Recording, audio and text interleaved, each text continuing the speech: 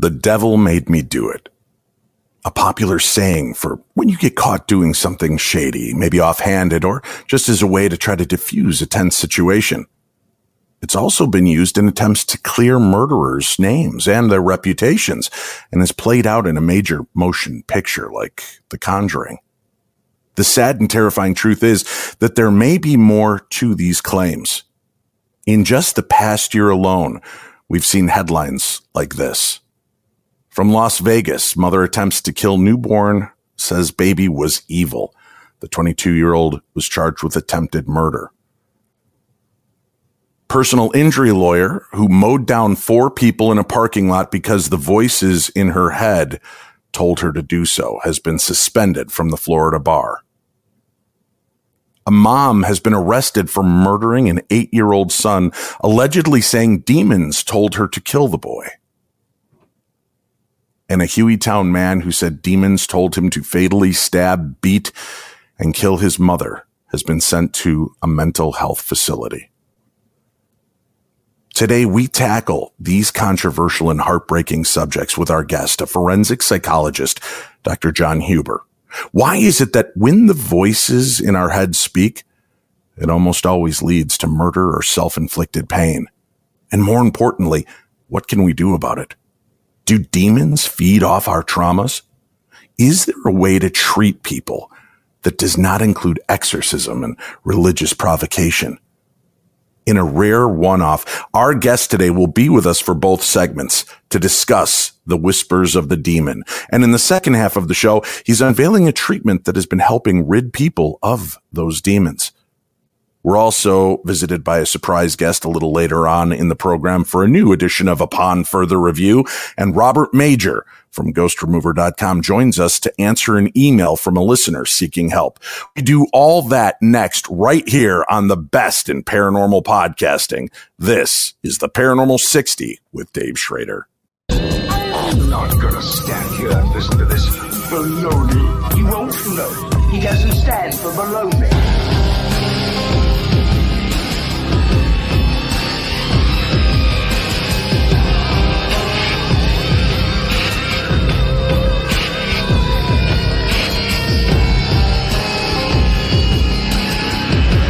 Sounds like a lot of supernatural baloney to me. Supernatural, perhaps.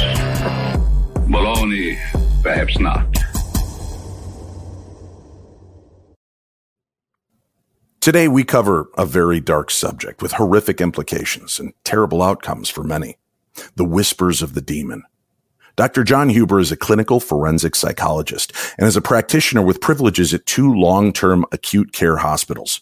In addition, he was a professor and taught undergraduate and graduate psychology at Texas State University until 2017. Dr. Huber is one of the guests that I've liked to speak to in the past when it comes to strange phenomena, and certainly when it came to the concept of the voices in our head. I knew that this was the man I wanted to speak with. Dr. Huber, thanks a lot for joining us today. Thanks for having me on. I'm glad to be here. I know you've been open to the concept of the supernatural and paranormal when we've spoken in the past, and obviously know that there are people that make, in some cases, very outrageous claims that seem to have supporting evidence to back these strange bits of phenomena. I have a question for you. And again, I don't mean to start this off flippantly, and that's not my intention at all. I mean this very sincerely, but these voices, the headlines we saw with these people hearing the demons whispering to kill, why is it, if it's only a psychological aspect, if it's only something that's inside of us, as opposed to an outside influence like the demonic, why aren't these voices telling us, hey, you should go buy all those Girl Scout cookies. Hey, let's pull over to the side of the road and help that person out. Let's donate everything we have to charity. Why aren't these voices offering help? Why is it always dark and demonic? To be honest with you, they do sometimes. Those never make headlines, so nobody knows that. So unless you work in this profession and work with oftentimes the most troubled, people who are suffering from things like schizophrenia or bipolar disorder with psychotic features, that have really a lot of times bizarre types of hallucinations, including auditory command hallucinations. And that's what you're hearing. And it can be, I've talked to patients that I've worked with who who were told that they needed to paint these paintings, but they could only use yellow. So everything was yellow. It just looked like, a bunch of yellow lines and everything because there was no contrast, no different colors. And in their mind, they were doing exactly what they were told to do. That doesn't make headlines. That is, one of those things that, okay, command hallucinations are not uncommon within that group. It's not rare, but the ones that come and say, okay, you have to go hurt somebody are actually a small percentage of them. But it's like, speeding tickets, people going 5 miles over the speed limit never make the headlines, because everybody gets them. They happen all the time. It's the bizarre, unusual that make the headlines. But they happen frequently enough. I mean, we have 330 million people in this country. The frequency is enough that it does create headlines frequently. I mean, you want to sell news, sell the extreme. And that, if it bleeds, it leads, right? Absolutely. It leads. Well, let me ask you this. All right. Obviously, I want to set the stage for our listeners as well. As I said, you've been very open about coming on to a paranormal themed show with the world of psychology behind you. Now, even the church takes this seriously when it comes to claims of demonic possession or influence, oppression, infestation, and they want psychological reviews done of people making these claims. And in some instances, they find that the person is mentally unbalanced, but that there is, a preponderance of evidence showing that there's also the supernatural involved. And psychologists are the ones explaining this to the Vatican, to the priests that are involved. Where do you lie on the aspect of the paranormal existing and psychological mental breakdowns? Can they coexist in your mind? Oh, I think so. The problem with paranormal type demonic possession is, how do we prove it? And does it follow the scientific methodology? When I go into court as an expert witness, that's what I have to walk in there with, that scientific methodology behind my statements. And it may not be what I feel, but it's what I can prove in a court of law and following the rules of evidence. And in fact, so much so a production company last summer during COVID was trying to get me to work with them on a reality show where we would go and investigate demonic possessions to see if we could prove demonic possession or prove that it was actually some other phenomenon involved, whether it's mental health issues or toxins and things like that. And everything was going great until the network didn't want to face and deal with the church if we couldn't prove that there were at least some truth behind their exorcisms and stuff. So, it's kind of interesting how powerful that is in that situation. Do you believe that we are, or we can be influenced by the spiritual realm, by forces? I think there's a lot of things out there we don't understand. Again, we can't count and measure, and that's kind of the scientific mentality. If you can't count and measure it, then it didn't happen, kind of thing. Right. But we all have that gut feeling that one time, oh, I don't need to get on the plane. And then something happens and you're like, wow, thanks. Whoever told me that message, we've had something like that happen to us. So we know there's something to that. We also understand that, if you go back and look at this concept of a collective unconscious, that somehow we're all connected to the ether, and maybe there's energy out there that's pointing us in one direction or gives an avenue for that demonic possession to walk into your life and take kind of control and hold of your life and make you do things that you wouldn't otherwise do. I have friends that are psychologists, psychiatrists, work in the mental health field and have worked in hospitals that have off the record told me stories that, they're brought in a 5150, I think they're called, these police deals. And sometimes they will tell me the police are so rattled because what they're dealing with, the strength, the way this person's reacting, physical changes that are taking place on this person, they do not think this is just drugs, and they think it's something beyond mental issues. But the police don't go as far as saying, I think this person's possessed. Yet I've talked then to the practitioners that are helping them, and they've said, I got to tell you, Dave, we've given them heavy hits of narcotics to try to shut them down so that we can get them out of control, because they're so out of control. and it has absolutely no effect on them. They almost mock us in these weird voices, and they've done some strange things. And there have been times we've had staff refuse to enter the room with that person. And, they've said, I can't ever go on record and tell you which hospital or where this took place, but it is terrifying when it happens. And we are seeing this now.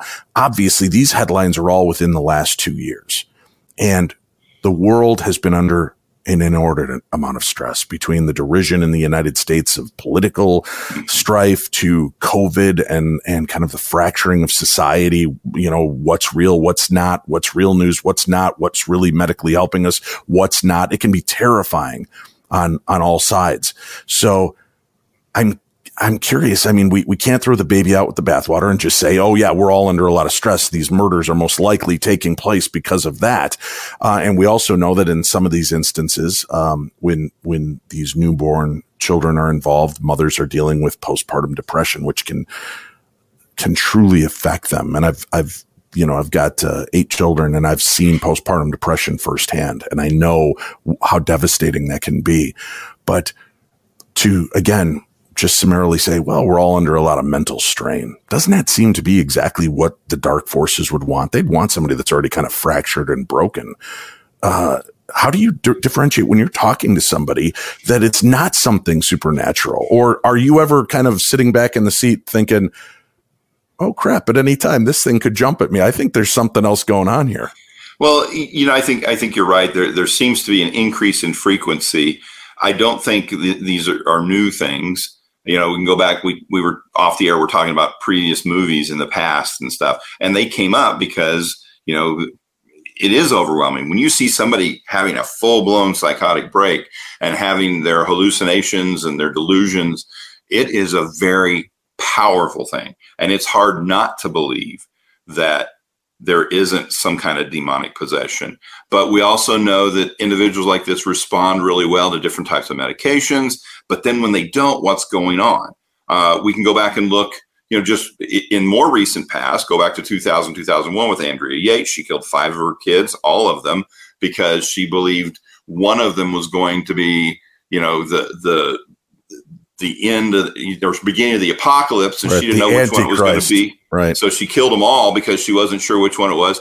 Then we go back to the 70s to Son of Sam, Berkowitz, David Berkowitz. And, and it's interesting because I've gotten to analyze stuff from his from some collectors and stuff who have dialogue and recordings and stuff like that.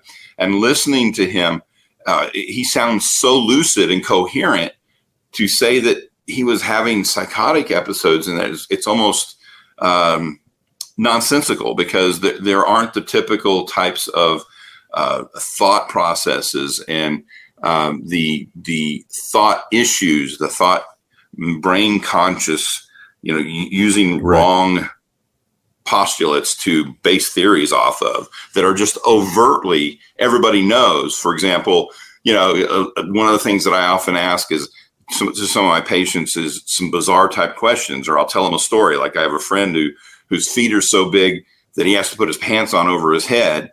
And people who are, delusional or having a psychotic episode, oftentimes, oh yeah, that makes sense. I have a friend like that too.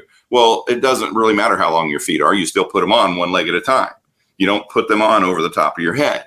So, I will say this as a funny aside on this, and not meaning to make light of it again. Sometimes it's also in what people are really listening to. As driving in Illinois, perfect example was prom weekend, and my buddy and I were taking our girlfriends to a theme park in Illinois.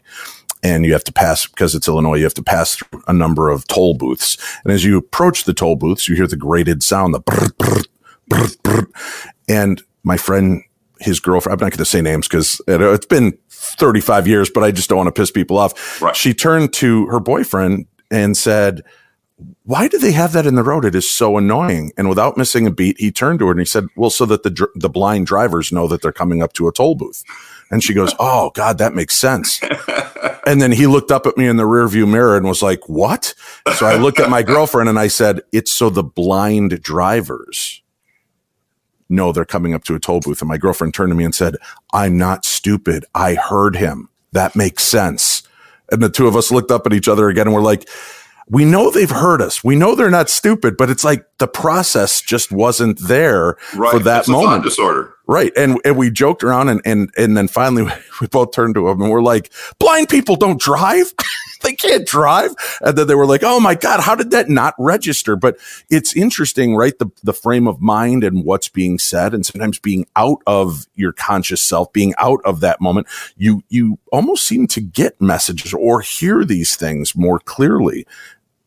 It's a setup, it's framing everything. I mean, that's why music is so important to horror movies. I mean, I remember back in the day when, DVDs were brand new and they finally released Halloween, and I ran down and got it from my department store the day it was there. I come home, we throw it in there, and there was no soundtrack to it, no music. Oh. There was all the lines from the actors, but all of a sudden, none of it was scary. It was ludicrous. It was funny. You could see cigarette smoke coming out from the camera guys behind, and then wafting. It was obvious it was cigarette smoke. I mean, it couldn't be anything else.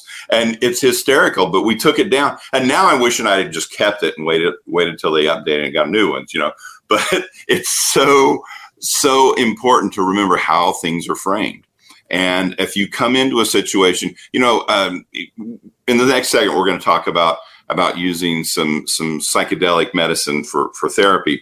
And I oftentimes have people who I get to train with some of the doctors I work with, some of their nurses and stuff. I had an experience where, we were giving this patient their dose and all of a sudden, it's very... Hold on.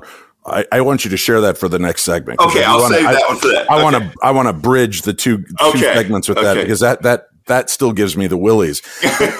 In talking about this aspect and the fact that people hear voices. Listen, I hear voices.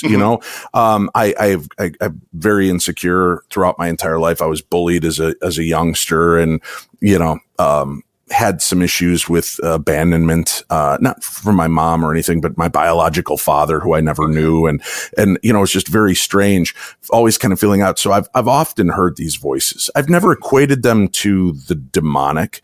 I've just equated them to, but the weird thing is I know that they're not mine, if that makes sense.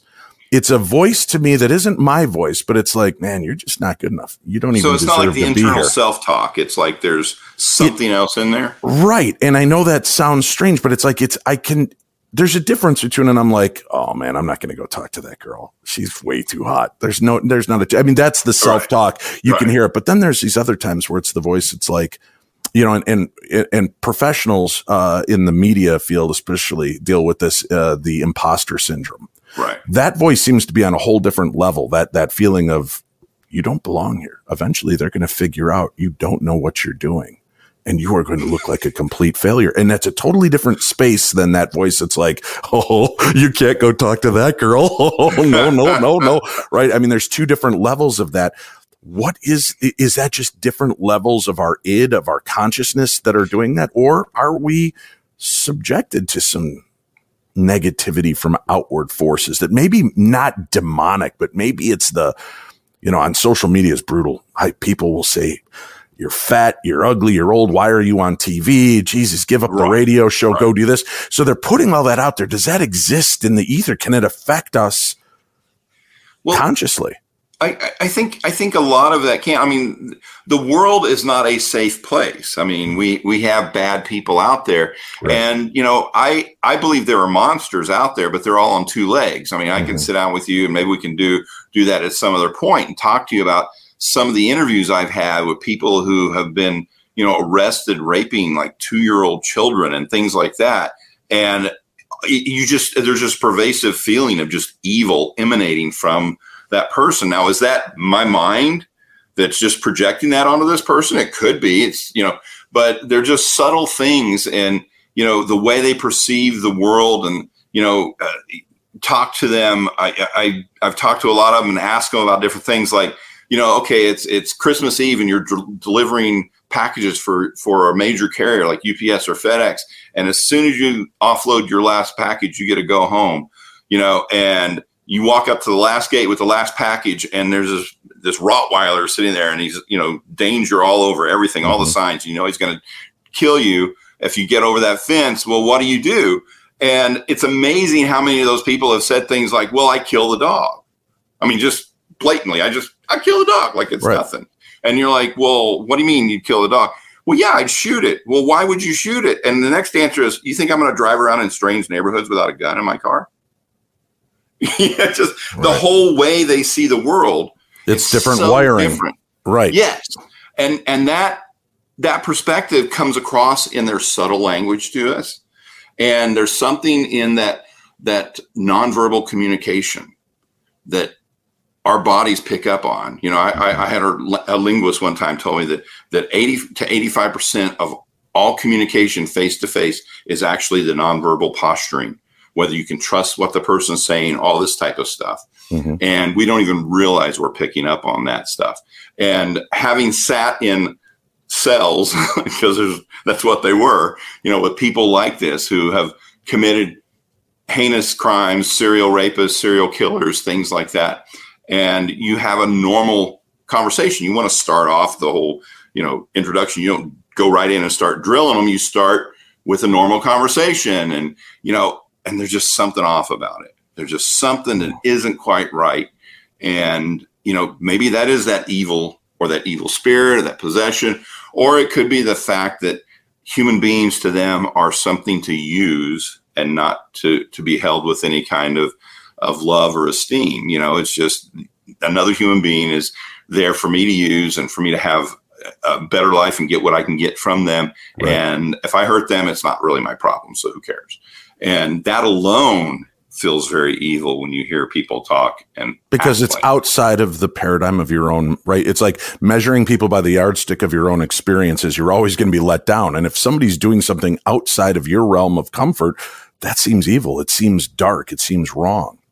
But at the same time, that darkness is seductive. People want me to go in and find out what I can about Son of Sam and come back to them and tell them stories about talking with family members of the victims and the investigators and things like that. You know why, though? Because, Dr. Huber, they want you to tell them the devil made him do it, so that we can all feel comfortable that maybe if we just go to church, if we pray a little more, if we eat our peas and carrots, we're safe from this.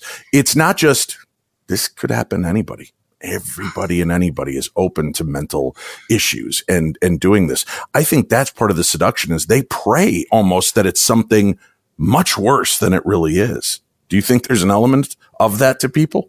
Oh, it would be nice if I could say, oh yeah, it is this evil mechanism in place. And so you don't have to worry anything as long as you don't go and chase after demonic things and paint demonic pictures and, you know, sacrifice goats in your backyard and things like that. You're going to be fine. Or if it does happen, then you can go sacrifice the goat or the chicken and, you know, place, you know, half-eaten watermelons under your bed and stuff to absorb all the evil spirits, whatever your belief set is. Is that what my kids have been doing with the food they stick under their bed? They're just trying to pull in evil spirits? It's well, I've talked to some Santeria priests, and food supposedly does play some kind of part in it. So, yeah. Wow. Well, you know, I appreciate your unique insights to this and the ideas of the whispers of the demon. And there are those of us that carry our own demons that have these issues, and not just psychological. There are mounting things that we carry through our lives, these baggage of things that people have put upon us, that we've put upon ourselves.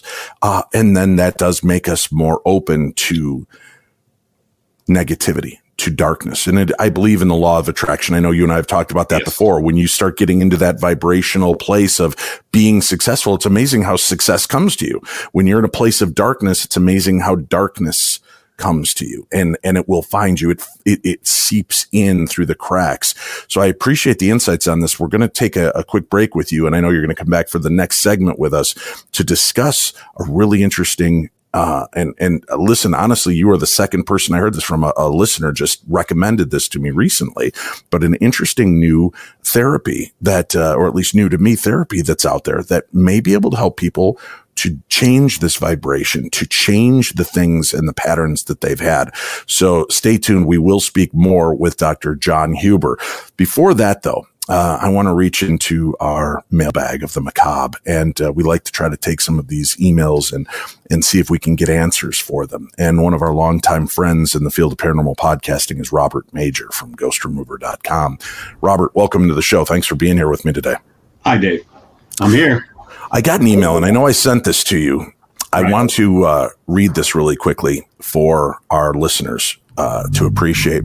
Hi, Dave. My name is Andrew, and I could really use some advice, real advice. For the past year and a half, I've been hearing voices.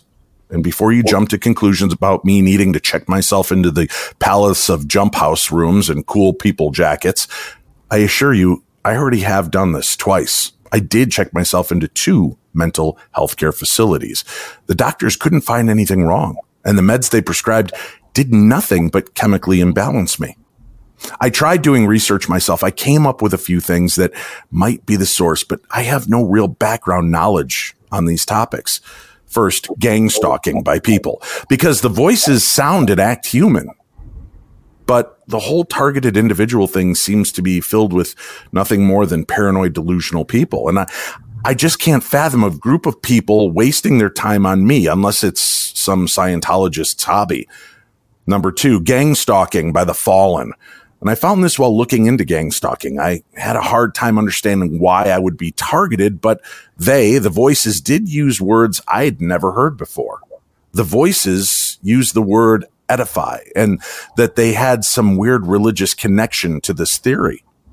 Third, I've got some kind of jinn or spiritual connection because I keep hearing it ask me to decree things. Or 4, I've just become clairaudient. But these voices seem as if they can't really see me that well. So I just don't know. At one point, they were just telling me and saying all kinds of random scenarios of what they could be. Here's what the voices have claimed to be: reptilians, which are part of the alien sect, fallen angels, vampires, people that I know, the CIA, alternate dimensional entities, psychics, neurologists. Now, the thing is that a lot of the stuff I've heard is stuff I'd never fathom nor have any belief in, almost as if it were a distraction tactic. But from what? The issue has resulted in me losing connection to my family, my children, forced into ultimatums, getting arrested, feeling or being discredited, the loss of my job, my home, and incredible depression. I have journals that I've been writing to try and find a connection, but I'm at my wit's end here. This is the second Christmas in a row that I haven't been able to spend or see my children. I think about ending it if I can't find a solution. It's really that bad. The main thing they do is make me hear my loved ones getting tortured, murdered, dismembered. It's horrible. It comes with gruesome sound effects and the voices of my loved ones. And when I inquire to these loved ones, I've heard in my head, they have no knowledge about it, and I believe them. I keep hearing, go to Colorado or get out of California, which is where I live. There's so much I've heard and felt that I can't make heads or tails of. I need someone who has knowledge in the weird in a broader spectrum to diagnose, but I don't know where to go. Medical science has not helped me. I live in Orange County, California. Please, any advice would help. Robert, I know that you're out in that area, and I know that for years we've been sending people to you that have sought help through conventional means and have not found it. Just hearing this, on the whole, what advice would you have for Andrew? I would say he's already gone to the medical system. I always suggest to people, go ahead and exhaust all the medical and see what's going on. Now, he has multitude of voices, and what we do, we find that there aren't that many voices normally. There's the top voice, and then there's secondary voices maybe, but it sounds like he's got a party going on. And I mean, to all intents and purposes, it sounds like he is dealing with schizophrenia, multiple personality, or some kind of disorder. But again, I'm not a medical doctor. I don't want to talk about that. But he says that he's been cleared. A second opinion. Second opinion always helps. He's been in twice. I think that's a second opinion. That's why we're coming to you, Robert, as a paranormalist, somebody that deals with this and helps remove spirits and entities from people, things that are bothering them. I call them invisible conscious energies. They invade an individual who gets traumatized somehow, either physically or mentally, and it creates that crack that you related to earlier. in your energetic field. And then that's how they get in. And then they subtly influence, and eventually they can try to take over. Because remember, one body, one spirit is the rule. But we've come across where people have had 60 and 70 in there. And they're not always talking. Not everybody is having a discussion. There's primarily a leader. And then we'll just take them out. Are you okay? Yeah. Are these energies, do you feel fragments of souls that they've maybe picked up along the way? Not fully intelligent or fully realized souls, but the traumas that we leave behind in life, the things that have happened to us. Maybe he's picking up on people that have been murdered or raped or injured. And he's getting those fragments of them and just associating. And I know it's hard to analyze that in this kind of conversation, but you've dealt with dealing with these kind of things before. Does it feel like maybe these aren't fully realized entities? He could have an antenna out there, and he could be picking up a lot of these fragments that you talk about. There are fragmented energies roaming around us all the time. And if he's that perceptive, then he needs to turn down the antenna. Right. And these could be, just be left behind. They're left behind. I'm a hypnotherapist, and what I do assist people with is to kind of deaden that. If I can get them into a nice trance, we can turn down the volume, and that's one aspect. The other thing is serotonin. We always ask people, make sure your serotonin level is where it's supposed to be, because once you have a chemical imbalance, you're open to all kinds of things in your mind. Now, for our audio listeners, I just want to say a truck just drove by Robert's home or something. That wasn't the roar of a demon cave opening up as he's giving advice, because I know I will get those emails. I just wanted to address that. I heard it. Yeah. So, yeah, I mean, there's so many. It's a multitude of issues. Now, for us, what we would do is check the individual to see if he does have attachments. Then we go from there. And once that happens, then we say, hey, let's get him out of there, close up the opening, and then see how the individual is. Now, there's no guarantee that it's going to solve all the problems. But we do know when there are mental problems, then the invaders or whatever are the attachments, right? Yeah, will compound the problem. So that's all we can do. We can't guarantee. All we can do is just tell you that we can take the attachments off. Now, Andrew, I want you to know I have forwarded this email on to Robert. He is aware of you. He knows your email. He'll be reaching out to you. And if Andrew feels secure to talk about this in the future and is willing to allow you to come forward and talk about this, we'd love an update from you, Robert, as you are able to figure this out. Yeah, no problem. I mean, and it's out there, and his is really pretty heavy. Now, most people who are attached, they don't even know. They have no idea, and they small behaviorals. I'll give you one where the little old lady who came to us was attached. We took the attachment off. She came back 2 weeks later. She goes, my life's so much better. I don't have the headaches, and I don't have the voice inside my head telling me to steal. She was shoplifting. And so that's how subtle it can be. We'll have a link up for Robert on today's show guide, ghostremover.com. You can find him and get some help as well. You can also email him at robertafterlife@gmail.com. Robert, thanks for the work you do and always weighing in and giving us some insights on a different view of this. Oh, yeah. Okay, you're very welcome, Dave, and thank you. I appreciate it, Robert. All right, we're going to take a quick break. When we come back, Dr. John Huber will be here to discuss a treatment for people that are dealing with the demons in their lives. It's a real game changer as well. This is something that is, after he spoke to me about this, I started doing research on it, and hearing the people that are having results with this is startling. So whether you're dealing with the affliction of the supernatural or the affliction of your own insecurities and issues, we may have the answer that you're seeking for PTSD, for your own issues, and more. So stay tuned. We'll discuss that when we return to the Paranormal 60 with Dave Schrader.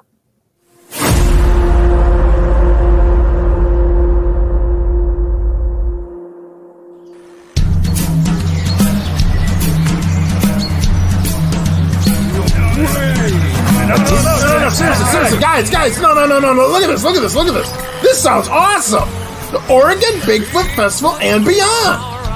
July 30th, 2022 at the Clackamas County Fairgrounds in Canby, Oregon. Hey, look at that right there. Oh, yeah. So general admission's $25 online or $35 at the gate. But that includes admission to the Monsters and Mayhem show featuring Jason Hawes of Ghost Hunters and Cliff Barackman of Finding Bigfoot. Oh, and even more. Oh, wow, look at them all. Cool. It's gonna be awesome. Hey, baby, you guys thinking what I'm thinking? Road trip. Tickets are available at OregonBigfootFestival.com. Hey, things are about to get squatchy again. Here's how I used Mother Nature's magic to crush my fitness goals. I love the Snarky Tea Get Fit Starter Kit. It's all natural, delicious, and they deliver on their promises.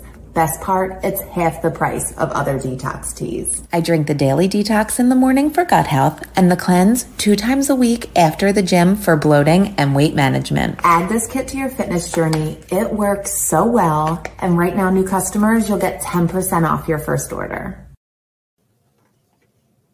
People love Snarky Tea's 6-week Get Fit Starter Kit. Why? Because Snarky Tea utilizes Mother Nature's magic to help you crush those fitness goals. With spicy ginger to support digestion, comforting dandelion to support detoxification, and gentle holy basil to support purification, the Daily Detox Blend is the perfect way to kickstart your wellness journey. Add in the Gentle Cleanse Blend with activating fenugreek for bloating and relieving senna leaf to support deep cleansing, and you've got the perfect post-workout companion. What are you waiting for? Get started today. Grab the Snarky Tea Get Fit Kit. That's snarkytea.com/getfit. snarkytea.com/getfit and get yourself on the road to recovery. Hey friends, I wanted to remind you the Spirits and Sixth Sense Retreat, that's a lot of S's, at the historic Palmer House Hotel is taking place in June on June 10th and on June 11th. We have 2 one-day events that are chock-a-block full of great information. Sarah Lemos from the show Ghosts of Morgan City, Portals to Hell, The Osbournes, she's going to be on hand to do a 2-hour presentation on helping you develop your abilities. And then Bill Chappell, the Tony Stark of the paranormal, who's been creating really interesting equipment to try to communicate with the other side for over almost 20 years now, will also be on hand with a brand new piece of equipment that you will be the first to get. That's right. When you purchase your ticket to be a part of the event, you get to take this home with you. It is a new way to try to test and change your perceptions so that you may be able to connect with the other side. You may be able to connect with telepathy. There's a bunch of great experiments that we're going to be trying throughout the weekend. And then that night, Shane Pittman from the Holzer Files and myself will be leading a paranormal investigation using the techniques that we've taught throughout the day with Sarah Lemos, Bill Chappell, and the 2-hour presentation on ghost hunting we'll be presenting. You'll get an opportunity to go through the Palmer House Hotel utilizing these new ideas, and we will experiment and have a fascinating and fun time. I hope you guys will check it out. You can get more information by visiting darknessevents.com. We are keeping this limited to only 40 people per day, only 40. So if you want to be a part of this, jump on it. We're already half sold out for the events on both June 10th and June 11th. We hope to see you there. Again, go find it at darknessevents.com. Dr. John Huber is the CEO of TripSitter.clinic. You heard me right. TripSitter.clinic. He's also the chairman of Mainstream Mental Health, as well as a mental health professional and university professor that has been in mental health for over 20 years. And with his new endeavor, he's helping people get the healing they need in an unconventional method that is quickly catching on and gaining the attention of the world for dealing with a myriad of issues. Dr. Huber, I want to thank you so much for staying with us and being part of this for the next part of the segment. I know off air, we were talking about that strange experience that you had doing this. So let's start off with what is ketamine and what is ketamine therapy? And then tell us that really bizarre story that you had happen. All right. Well, and it's my pleasure to continue with you here today. But ketamine is a medication that was discovered in the 60s. And by 1970, it had been FDA approved as what we call a dissociative anesthesia. And one of the reasons why we call it dissociative anesthesia is oftentimes people feel like they leave their body behind. And we know that this is part of a psychedelic experience that patients often have. Now, it works really good for pain management, really good for anesthesia, has some benefits. I mean, they use it on little kids because it doesn't suppress respiratory system in overall the majority of people involved. There's always outliers, we know that, but for the most part, that doesn't happen. And it is, in fact, now, because of what happened with certain people like Michael Jackson with propofol, now they're saying we need to use Ketapro, which is a combination of ketamine and propofol. And when I talk to my anesthesiologist friends and stuff, they talk to me about that as the new standard of care. You just don't give propofol. You have to add the ketamine. It takes less propofol then, less suppression of respiratory symptoms, and you don't have to worry about dying and things like that. So overall, it is a very safe medication. It's been around again since 1970. It's been used by millions and millions of people without any kind of incidents. What we do know is psychotropically, and this actually started in the 70s too. If you go back and look at research, it was coming out of Russia, and up until 1974, it was actually coming out of Iran until the Ayatollah and all that mess happened, and they shut down their research. There's a lot of good research in those two countries about the benefits, the psychological benefits of it, for a couple of reasons. One of them is that it focuses on this neurotransmitter called glutamate. And glutamate is this transmitter that is involved with every cell in the central nervous system, and it helps communication. It facilitates communication between all those cells.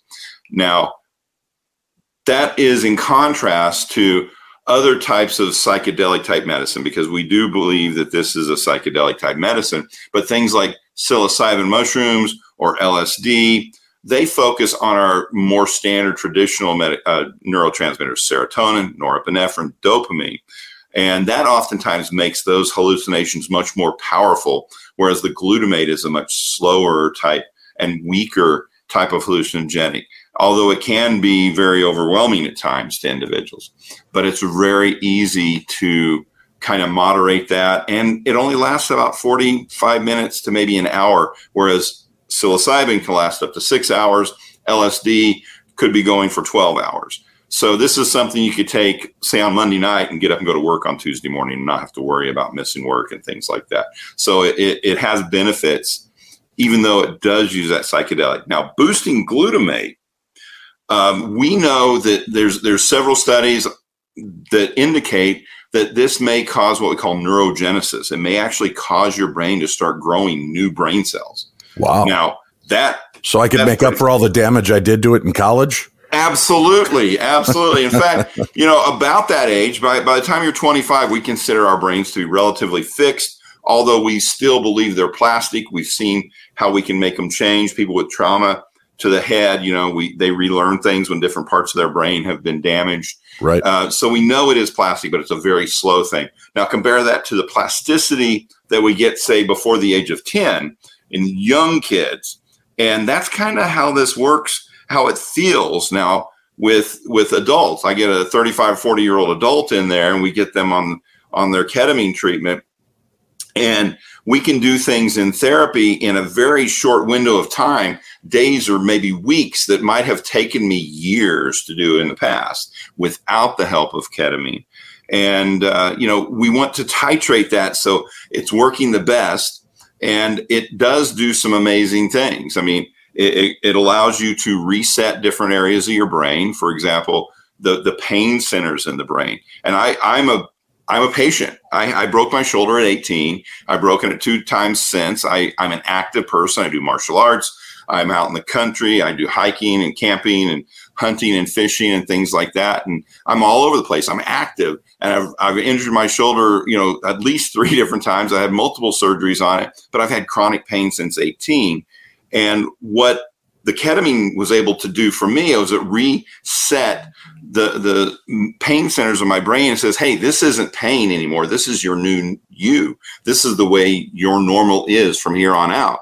So all of a sudden, those signals kind of went away, like when you put on that sock in the morning and your foot, is kind of knotted up in that knot in the bottom of the sock, but you're late for work, so you put your shoe on anyway, and it hurts for a few minutes, but by the time you're halfway down the street, your brain has put these filters up, and so it no longer bothers you until you get home that night and take your sock off and you see the damage or maybe a blister you have, and now all of a sudden you're aware of it. But with the ketamine, it resets those centers, and you don't have to worry about taking the shoe off at the end of the day because it's reset. And the beauty of that is they didn't have to do a nerve block or anything else. Because I do martial arts and I do go and get thrown around a bit, it's always good to know if I'm going to if I'm hurting myself again. So if I do new damage, that message comes through. Right. So then unlike pain medication, which will it's putting bandage on a much worse injury where you're covering up the pain, and then you go out and you feel like you can do these things, and that's only really re-injuring yourself and creating a higher pain level. You're not learning a new pain tolerance, but the ketamine is taking the floor balance of this and raising it so that that's your new zeroed level. Yes. So that you don't feel that pain. It's not erasing it. It's not causing you to cause more damage. And this also helps with PTSD. This helps with not just the physical aspects, but it's helping with the mental aspects of dealing with trauma. That reset. Right. Now, you had an interesting story, as I said off air. When I first approached you about being on it, you're like, Dave, I got to tell you something. And please share this with our listeners. Still gives me the willies, but it's cool. Well, I want to part of, I kind of finished the previous thought and I'll move right into that. The previous thought, why does it work? Well, we know it does, and resets and reboots your brain in a lot of different ways. The other thing it does is through that psychedelic experience, it reframes your perspective on life. And, people go, oh, well, I don't want to have the psychedelic experience. Well, it still works. So I can give you a lower than psychedelic experience dosage, and we still get good results. It just takes longer. But if I want to titrate that medication so that's the best, I sit down with my doctors, and our goal is to get that psychedelic experience and reframing of all that experience. Now, in the process, that perspective, you do hallucinate, you do have delusions, you do have mostly visual, but you also get auditory hallucinations. And one day I was in one of my peer physician's office, and she was supervising the medication side of things, and I'm in there with one of her nurses, and part of what I do is train the nurses in the whole idea of set and setting and transitioning back from ketamine into regular therapy or regular life activities and things like that, so that I don't necessarily always have to be there when they do ketamine in their office. So a new nurse is in there, and we're sitting there, and this very petite, very, very mild-mannered, relatively high-pitched voice woman is sitting there, and we hook her up to the IV, and she lays back, and she's getting her medication, and you can see, she's almost immediately under the influence of the ketamine. Right. She's checked out, huh? Yeah, she's checked out. Right. And all of a sudden, she just out of nowhere, she sits straight up. Now, her feet don't lift up out of the bed. You know how normally when you raise up, you either have to push with your arms or you lift up your feet and, use the counterweight. Right. None of that. Her arms are like this, and all of a sudden she just sits up. Feet haven't moved. She turns, and I'm sitting to her left. She turns and looks at me, and in this very, very deep male voice, she looks at me and goes, I don't like you. And the nurse panicked. Oh my God, demons, got up, ran out the door, and I haven't seen her since. Actually, she ended up quitting the practice because she was afraid of the demons that we were playing with in her perspective. Well, how do you, now, come on. I know you're a big guy. I know you're into karate and martial arts and that you're strong. I don't care how tough you are, doctor. When a little petite woman sits up and goes, I don't like you, don't you? And she's whacked out on this medicine. That had to be somewhat unnerving for you as well. Well, I mean, I've seen stuff like that before, and I've seen people having, full-blown psychotic episodes that nobody knew they had psychosis or anything else, and there was no medication to filter it. And it really does look like the only answer is that it is demonic possession. Okay. And again, that's why I said, well, maybe it is, maybe it isn't. We don't have the scientific tools and methodology at this point to rule that completely out. we can say, well, we can't prove it, so we have to throw it out. And what do we do in science? We fail to reject the null hypothesis. Okay, that's clear as mud. So, we can go through that whole process. And how do we determine if that's real? And then this happens. Well, I'm not crazy. So, I mean, I have lots of friends that are priests and in different religions, and I talk with them. I talk, ketamine. We also talk with people who I gotta stop you for 1 second, Dr. Huber, because this, timing or not, as soon as we start talking about how maybe it's not the paranormal, it's not a demon, your audio starts getting janky, your video starts freezing up. It's like they're screwing with you. They're like, oh, it's not? Are you sure, Dr. Huber? And it could be. I'm not in denial. I just until I can prove it. Right. One way or the other, and I honestly, if the ketamine chases demons out and that makes my patients better, I love it, because I want my patients to have a better life. That's what I'm doing this for. And if it works for them, let's do it. Let's use that. I wanted to say something to you about this. I talked to you about the fact that 2 years ago, I took a journey, and it was an ayahuasca ceremony journey that was the practitioner did this with me in the great state of New Jersey in a hotel room. And actually, I think it was psilocybin. It was a chocolate piece that I ate. And there were a few people there to watch over me and take care of me. And when it comes to the supernatural, right? I mean, I went into it. She goes, what are your biggest fears? And I said, death and snakes. That's it. Those are my two biggest fears. And I said, this is my nervous point of doing this, because I don't want a bad trip. She goes, you're not going to have a bad trip. I promise you. The medicine knows what you need. Right. The medicine will help you. She wanted a word. Give me a word, something that's going to be your focal point for this. And mine was forgiveness, which threw me, right? I was trying to think all deep. I'm like, oh, love and prosperity, abundance. And like when it came to me, I just said forgiveness. And my trip consisted of that. And I was learning things. But what was really surprising to me, as you talk about, if this ketamine, if this work can help you purge demons, whether it's real or the baggage we carry with us. I will tell you that I had one of the most profound moments in this, when I was laying on the floor. The practitioner was holding my right hand. My friend was holding my left. As I was going through this, my body began shaking, and I was in two worlds at once. There's no doubt about it. And I said, oh shit, this is going to be big. And she said, but what's coming up? And like my body started to convulse. I felt almost like I was giving birth. Now, ladies, please don't send me hate mail. I understand it's a much more painful experience, but I'm trying to equate it to something that all viewers and listeners could understand. There was this like birthing process of something, and I knew what it was. And it was a friend of mine, Deb, that had been murdered. I'd carried her with me for all of these years, this guilt, this everything. And it was so strange, because in this healing, in this forgiveness, in this space, I physically, Dr. Huber, felt somebody leave me. And it was this, I mean, I was shaking uncontrollably as I could feel this. And then boom, it was out. And it was like something from a horror movie. Boom. And then I just kind of collapsed on the floor, and they said, wow, that was big.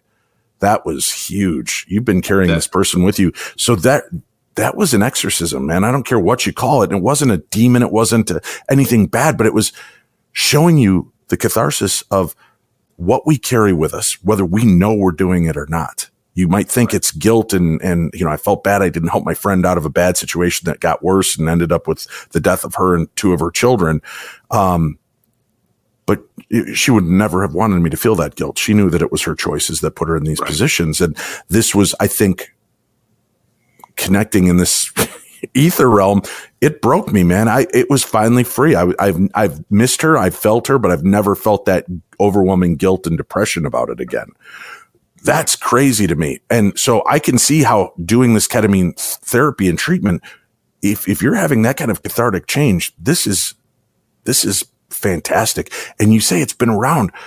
Why aren't we hearing about this? Why aren't people dealing with PTSD being offered ketamine treatments? They're getting drugs and VA hospital visits that are doing nothing. Well, actually, where I got introduced from this, besides actually my son had surgery at one point when he was about 3, and the doctor is like, oh, we're short staffed. Can you come help? And I walk in the surgical suite and they start telling me, yeah, we're going to give him ketamine. That was probably my first thing. He's 20 years old now. So that was 17 years ago.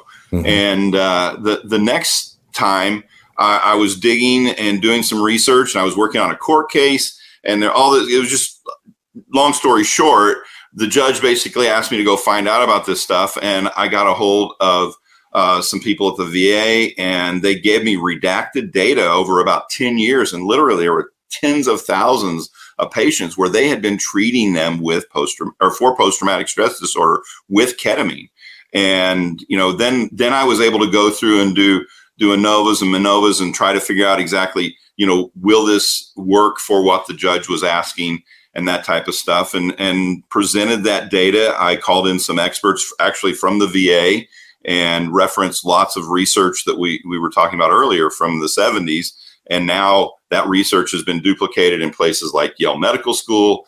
The Johns Hopkins has lots of research there, but why isn't it being used everywhere else? And it has to do with the dollar bill. The medication itself is not very expensive. And unless you're using S-ketamine, that's the one that has the patents on them that are current. It's very inexpensive, the medication itself. Now, it's a scheduled medication, so we have lots of checks and balances. There's lots of medical procedures that are going on that are being supervised by nurses and physicians. And in fact, if you go to tripsitter.clinic, the first person you meet is one of our physicians, and they do an assessment and make sure, that you don't have things that are contraindicated, because there are things that you shouldn't be taking ketamine with, conditions and other things. For example, schizophrenia, if you have that. I don't want to try and stimulate psychosis in somebody who already naturally has it. And then we move you on and we pass you on to our trip sitters. Now, our trip sitters are trained. We've got the whole process out. And I've got to tell you, I love that title. My gal was a facilitator, the one that helped me. I'm a facilitator through it, but I love trip sitter. Let's just call it what it is. You're sitting there just making sure this trip goes well for them. Right. And so in simpler terms, they're probably coaches, Right. It's like, hey, okay, your music's too loud. Turn your music down. That type of stuff. Make sure that the room is nice and comfortable for you. And we do this online. So you don't have to have, a situation where you go into a doctor's office and you spend half a day there. This is in your home, in your own privacy. And once you've learned the mechanisms and the processes involved, you don't necessarily have to have that trip sitter there. You talk to your doctor, you meet with your doctor once a month on our programs. And, you adjust medication with the doctor. The doctor reviews the notes from the trip sitters. Then we also have a component where if you want a real psychologist or licensed professional counselor, we've got that option available for you too. And that's typically done after, you take your medication the next day or so. Some of our therapists are willing to do the trip sitting with you. But you have to realize that they're trip sitters at that point. They're not your therapist until after, because our trip sitter, there's no license for them. It has to do with experience, knowledge, experience in what happens with a person doing psychedelic medication. You mentioned psilocybin. It's a different experience than ketamine, which is a different experience than LSD, which is a different experience than ayahuasca.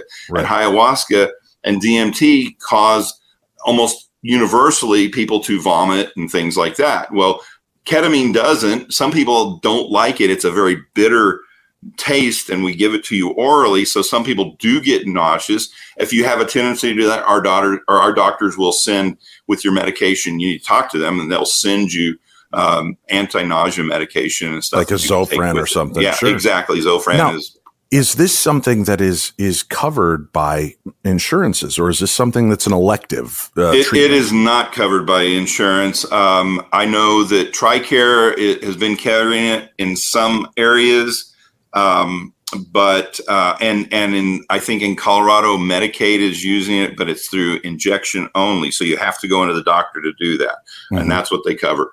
And otherwise, it's very expensive. You go to an office, say you come to see me, and you do it in my peer physician's office. We go to their office. We don't do it in my therapy office. We do it in the medical doctor's office. So we've got all the support staff and everything we got there in case there's a problem, which knock on wood, I have, been doing this about 8 years and I haven't had one, haven't been exposed to one, haven't seen one. And it's anywhere from about $500 a dose. I've seen a few places where you do group administration where it's around $430 to $440 a dose, all the way up to, I work with some doctors who charge $1,400 to $1,600 per dose. Now at Trip Sitter, your doctor and you discuss what your symptoms are, how intense they are, what your daily life is like, and you will get with the Trip Sitter doctor, depending upon the treatment plan that he writes or she writes with you, anywhere from 1 dose a week up to 4 doses a week. And so up to 12 or 16 doses a month, and it's for less than $600 a month. So, and that includes the Trip Sitters, all of that. Everything else right there. And folks, I know, just thinking this out loud, right? How many of you are self-medicating to try to make yourself feel better as it is? And you're doing it in a way that's destructive and killing you. This $600. Now, if you did it and I did this month-long process, I did that psilocybin. I didn't feel I needed to do it again. Now it's 2 years later. I'm interested in maybe doing it again because I felt like I had that catharsis. I shed that cocoon. I'm okay now. Do you need to continually do this, or is this something that, this treatment can really kind of tune you up and get you where you need to be, and you're probably good for a number of years? Well, what I want to do is I want to try and do as much adjustment to your brain as we can with the ketamine. So, in a perfect world, you go 3 to 6 months, honestly, because then you've made that long-term change. You've changed not only your perspective on life, you've changed the neurochemistry that's going on in your brain, and you've changed your habits by that point. And then you probably only need a follow-up every couple of years, maybe, I have patients who come in like once a year. They just come in, they get an infusion, they're good to go. And, but they came in and they did a good 6 weeks, really intense, but I was there and the physician was right there in front of them. So we could work a lot more aggressively. Being that it is a controlled substance, that we want our patients to be safe, and that we're doing this over, secure HIPAA approved, video equipment and things like that, we go cautiously. We don't start off with, I know this patient, next month I know I'm going to be giving them this huge dose, so let's just start there. No, we don't do that because everybody is different.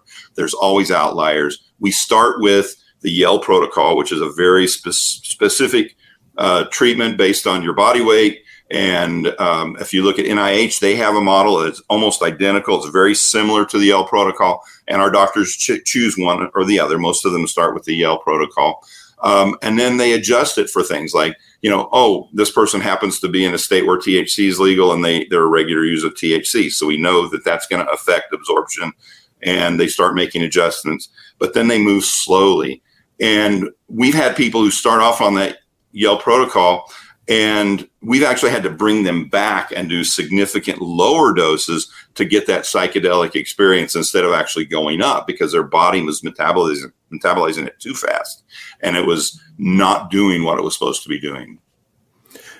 And you're helping people with PTSD. You're helping people with these, with their own demons, with the things that they're carrying with them, and people that are hearing voices, people that are having issues like this that have been eliminated, like our listener, Andrew, who sent in that email, who's been in for medical treatments that they can't find reasons. This is kind of the unleashing, right? This is the way to help those people that maybe have tried other methods and haven't gotten that help and don't want to stay on. People don't know this. I mean, doctors aren't trained to do this in medical school. This is something they have to go out and research and learn. Or if they come to us, we do the training in-house. We have the data, we have all the research they can review, and we also have our CMO and our chief doctors and stuff who go down and walk the physicians through the protocols and things like that. So we know they know what to do. And I under the guise of getting rid of our demons, folks, it's not just and I don't mean that just in the psychological aspect. We carry a lot of this weight, like my friend Debbie that I purged, that I was able to let go. This is something that, and again, ketamine and psilocybin, different things, but the same kind of results in the fact that it is taking you to a different vibrational level. It's bringing you up. It's like you said, it's taking the base of where pain is now and lifting it to allow you to have a new normal, to allow you to shed and move on. So folks, and I get emails constantly, people that are on the brink of suicide, that are on they just don't know where to turn anymore because they feel like medical science has failed them. They feel like they don't have a place to go. They don't have a way to help them. And their family and friends, we're not counselors. You turn to us, there's not much we can do but say, hey, chin up. Things are going to get better. Come on, be plucky, and that isn't going to help somebody that's in these positions. But now there is help, and this help is available. And are there clinics like this around the United States and around the world for people? There are brick and mortar clinics, and they're primarily in the larger communities. Again, though, you have to go into the clinics, and it typically involves needles. And a lot of people don't really it's not conducive to getting into that, in that accepting and use the word for forgiveness. I like to use the word peace. Allow the peace to come through. And, to do that, if you start off by being, aggressive, sticking needles in somebody, it kind of defeats some of the purpose for some of my patients. And it's a learned process. You can do this in your home with, online and safety and security. We got the whole process set up. I get emails all the time from patients who are like, oh my God, this saved my life. And, tried everything else. And you also said it turns things up. A lot of our antidepressants, antipsychotic medications, they numb everything. So you don't not just feel the pain and the depression, you also don't feel the happiness. Right. You're okay. You're not elated, but you're also not depressed. Well, in this situation, it allows you to reframe, takes your brain and makes it create new neural pathways and says, wait, you have a choice in this. And our treatment, our therapy allows you to not express the sad side of things, acknowledging that it's there. It doesn't say, hey, it's not, this is a perfect world. No, that's not it at all. But it also allows you to feel the pleasure and feel that, what do we get from that? The regular standard psychotropics, you get a decreased sex drive. There's a couple of studies out there that shows with ketamine for middle-aged women, it actually increases and boosts their sex drive. And now all of a sudden, hey, they're feeling better and they actually would like to be intimate with their partners, where a lot of people feel okay on standard psychotropics, but they're just not interested in that other stuff. Well, and let me say this about that too, that I did this. My one dose of psilocybin was roughly $500 for that one dose. Mm-hmm. That's one time. He's saying $600 a month, you're getting different treatments. So it's not a one-shot deal, right? Right. And you're getting it in a medical deal. What I did was frowned upon by regular communities. I had to do it in a hotel with a facilitator, and it's unfortunate because it is very helpful. But this at least is something above board and legal. It's not a back alley drug. You're getting help from somebody. So I want you to look into this again, tripsitter.clinic for more information to get this. But there is help. And I want people to realize that even if you're dealing with this, the supernatural and the paranormal are a part of us and a part of our world. And we carry these fragments of trauma from our past and from the people around us. We're connected. We have these things. Well, you need to reset. You need to do that. And you deserve a better life for you and for the people around you and the people that you love. And if you're sitting in those positions of darkness, like I've been, and you've dealt with depression, and, I've been on different medications that don't help my depression. And as a matter of fact, they make me sweat, or they make me have other issues that make me feel even worse. And I don't want that. Who wants that? We want to feel good. We want to live the life that we're meant to live.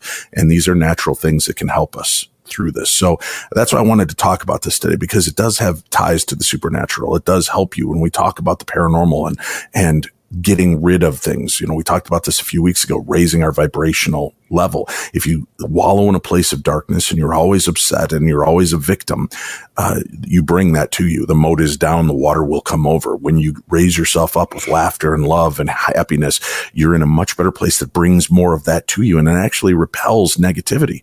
Negativity doesn't want to be around you. They'll keep picking at you and trying, but you become immune to them. That's your new nose blind. That's your new ground level. So that's what things like this treatment can do. And I've been listening to listeners for 16, 17 years now looking for something like this that can help them spiritually, physically, and mentally. And this seems to be the perfect mix of all three, Dr. Huber.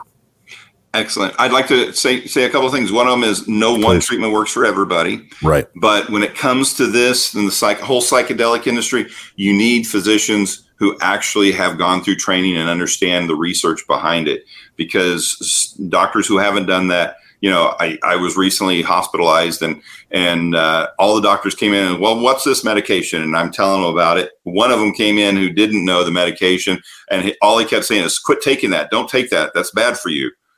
And, he didn't know the research until after I sat down and showed it to him. And I pointed to it and, changed his mind, that, hey, wait a minute, you're not using it in anesthesia levels. You're using it at very low dose, and you're just using it when you're in pain.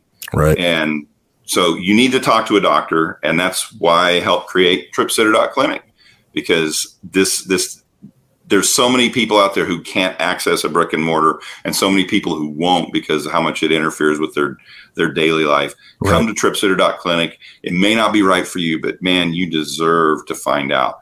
Right. Just check it out for yourself. And the money that you're spending on drugs that aren't helping and alcohol that's not helping, and you're seeing your life spiral, give yourself a chance. Give yourself a chance to get out of that hole and get the help you need. Dr. Huber, thank you again for joining us and sharing your insights today. It's been enlightening, to say the least, and I always appreciate our time that we're able to share together. Thank you. Thank you. We do have a link up for Dr. Huber on today's program guide, so just look below, or for those of you listening to the audio version of this, it will be in today's description and information. All right, it is time now for Upon Further Review. I have a very special guest joining me in just a few moments to review a movie that I thought was fitting for the topic that we've been discussing today. So, ladies and gentlemen, let me give you a little taste of what I sent him to watch, and then we'll be joined right after this. Oh, I saw a guy who got a 2-inch needle stuck into his arm while he was under hypnosis, didn't feel a thing. Okay, Kreskin, prove it. Hypnotize somebody. Yeah, do me. No. Come on. What's the worst that can happen? Close your eyes. Close your eyes. Close your eyes. Why do I know that song? Are you okay? What the hell did she do to me?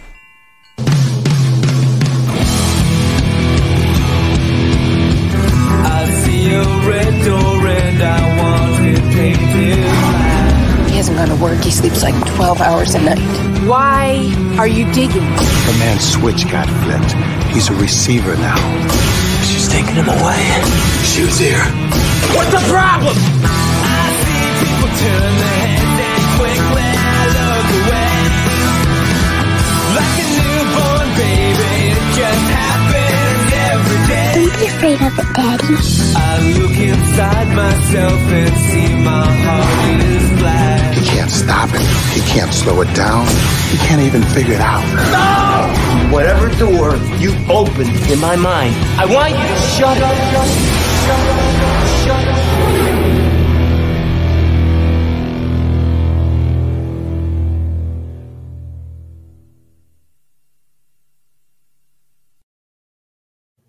Stir of Echoes, Kevin Bacon. It's hard to believe there are some people who still haven't seen this movie, but I called upon my buddy, and you might remember him from the Travel Channel series, Haunting in the Heartland, or perhaps you've seen his 2 shock docs, and he's got more on the way, ladies and gentlemen. He did Ed Gein, The Real Psycho, and Scream, The True Story, the real story of the Gainesville Ripper.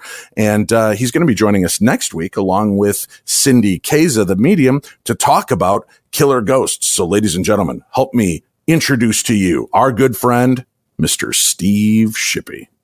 What's up, Dave? Thanks for having me on. Hey, it's a pleasure to have you here. All right, we just watched the trailer for this cinematic Kevin Bacon classic, Stir of Echoes. And since we've spent an entire episode talking about voices in our head, I thought it'd be great to have an opportunity to talk about this movie that, believe it or not, Steve, I was even surprised people don't know about Stir of Echoes. That's very true. Yeah. I mean, sadly, the year it came out, it was kind of overshadowed because that's when Shyamalan dropped his Hallmark film, and I See Dead People, I guess, resonated with the audience, and Stir of Echoes kind of got swept away. But I mean, it really has held up, and it became a cult classic, and ultimately did recoup and made quite a profit, but it took quite a while. Right. Now, with this movie, I don't know, I was actually astounded how many horror movies or thrillers like this in the paranormal genre that Kevin Bacon's actually been a part of. His first movie role was in the very first Friday the 13th. Yep. I think he's the kid that he's on the bunk and she stabs him with the arrow through the throat. Yep. Spoiler alert, in case you've missed it for the last 40 some years. He's been in A Stir of Echoes. He was in, oh my God, my mind just went blank. He was, what's the movie he did with, Kiefer Sutherland and Julia Roberts, were Flatliners, right? Flatliners. Yeah. Flatliners was great. Yeah. Tremors, so many of the other cool little flicks out there. Tell us, for people that are not familiar and have been living in a cave, kind of give us the background of Stir of Echoes. Well, I mean, Stir of Echoes, from what I understand, it's actually was originally a book, I guess, years previously. And the producers got the rights to the story, and the man that originally wrote the book gave his blessing on it. And they, set out to create that. And, ultimately it's Kevin Bacon's kind of at a party. He decides to go under hypnosis because he's kind of a skeptic. He doesn't really believe it's real or that he could possibly go under hypnosis. And with a little bit of peer pressure at this gathering, he does go under hypnosis. And, he says that famous line in the film, "What's the worst that can happen?" Well, right. Yeah, definitely some things happened. He ended up connecting with the other side and starts to communicate with this deceased young woman who he becomes basically obsessed with, and it's kind of his mission to figure out what happened to her and can he help her. And his life just completely is all consumed by this paranormal quest to the point where it disrupts his life, his marriage, his job. And it's cinematically, I think it's excellent. It really is a film that deserves much more credit than it has.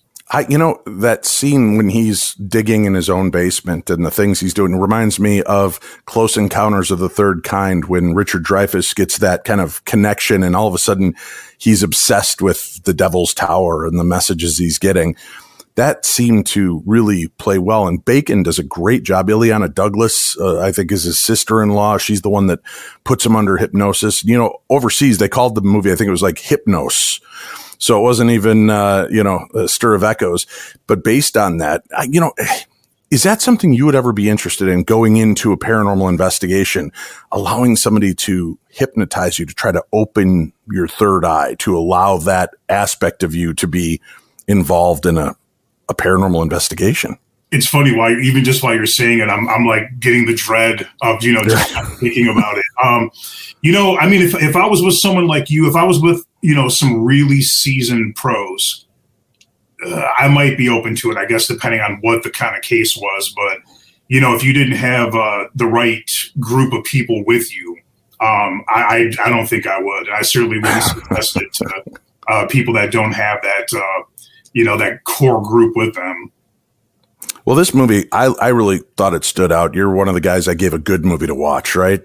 People never know what grenade I'm going to toss in their lap.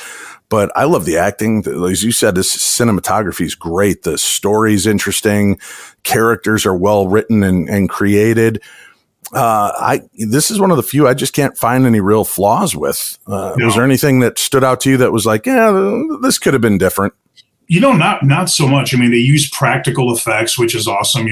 When he's pulling out his teeth, and it really feels real. And like we were talking with the cinematography, they do that excellent job of making it high tension so often. With those extreme close-ups and those kind of weird Dutch angles, and you almost feel like you're in a different world when you're watching the film. Right.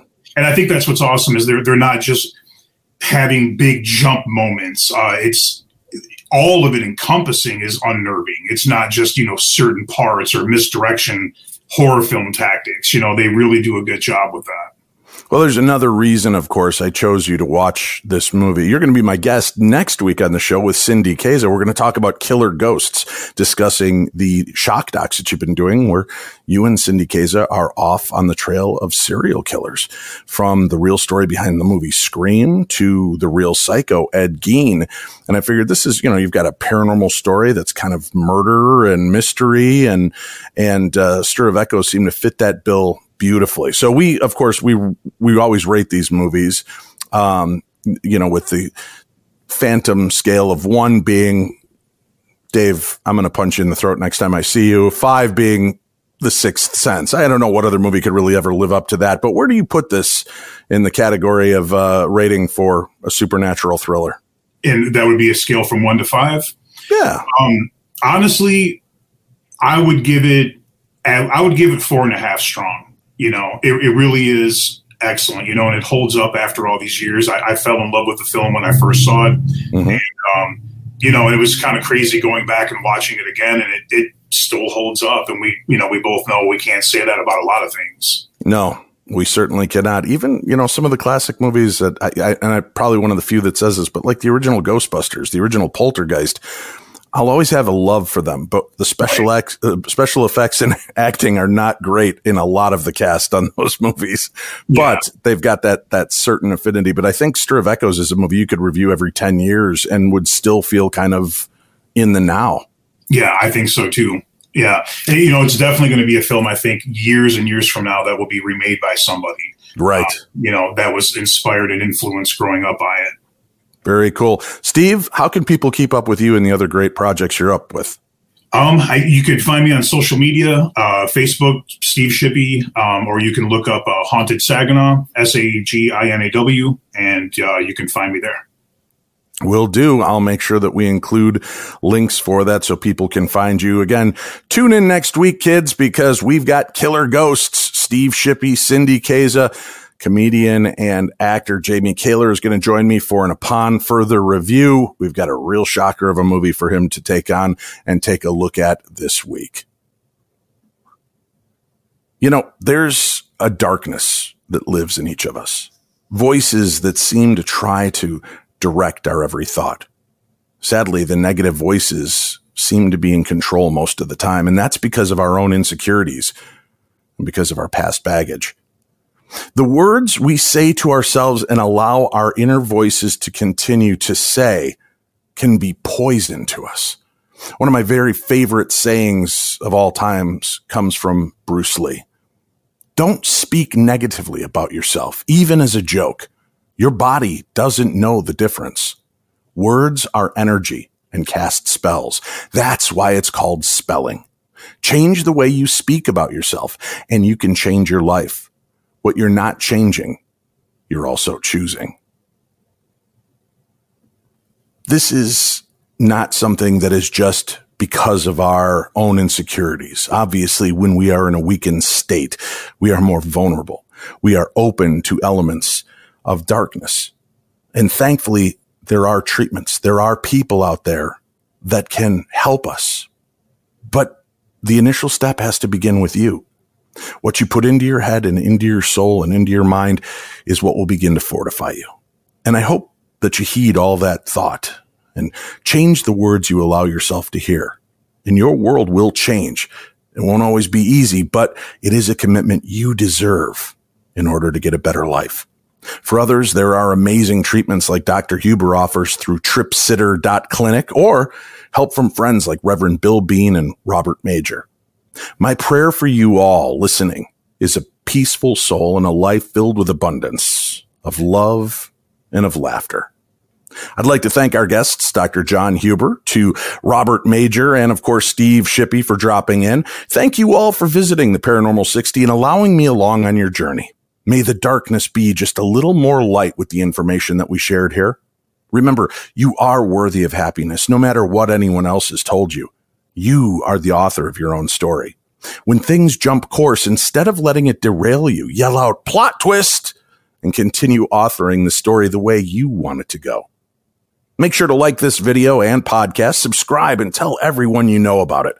And for our new podcast listeners, please rate and review this show wherever you listen to the program. We would appreciate your help in spreading the news about the Paranormal 60 with Dave Schrader. So by rating and reviewing the show, that helps to bolster us in all of the different categories that we are listed in and makes us more well known throughout the different podcasting systems. And by telling your friends, neighbors, relatives, coworkers about the show, it's another way to share things that are an interest of yours. It'll help our show, and you might find that you make even more connections with the people around you. We'll see you again next week right here on the Paranormal 60 with Dave Schrader, and this Friday with the Paranormal 60 Minutes newscast.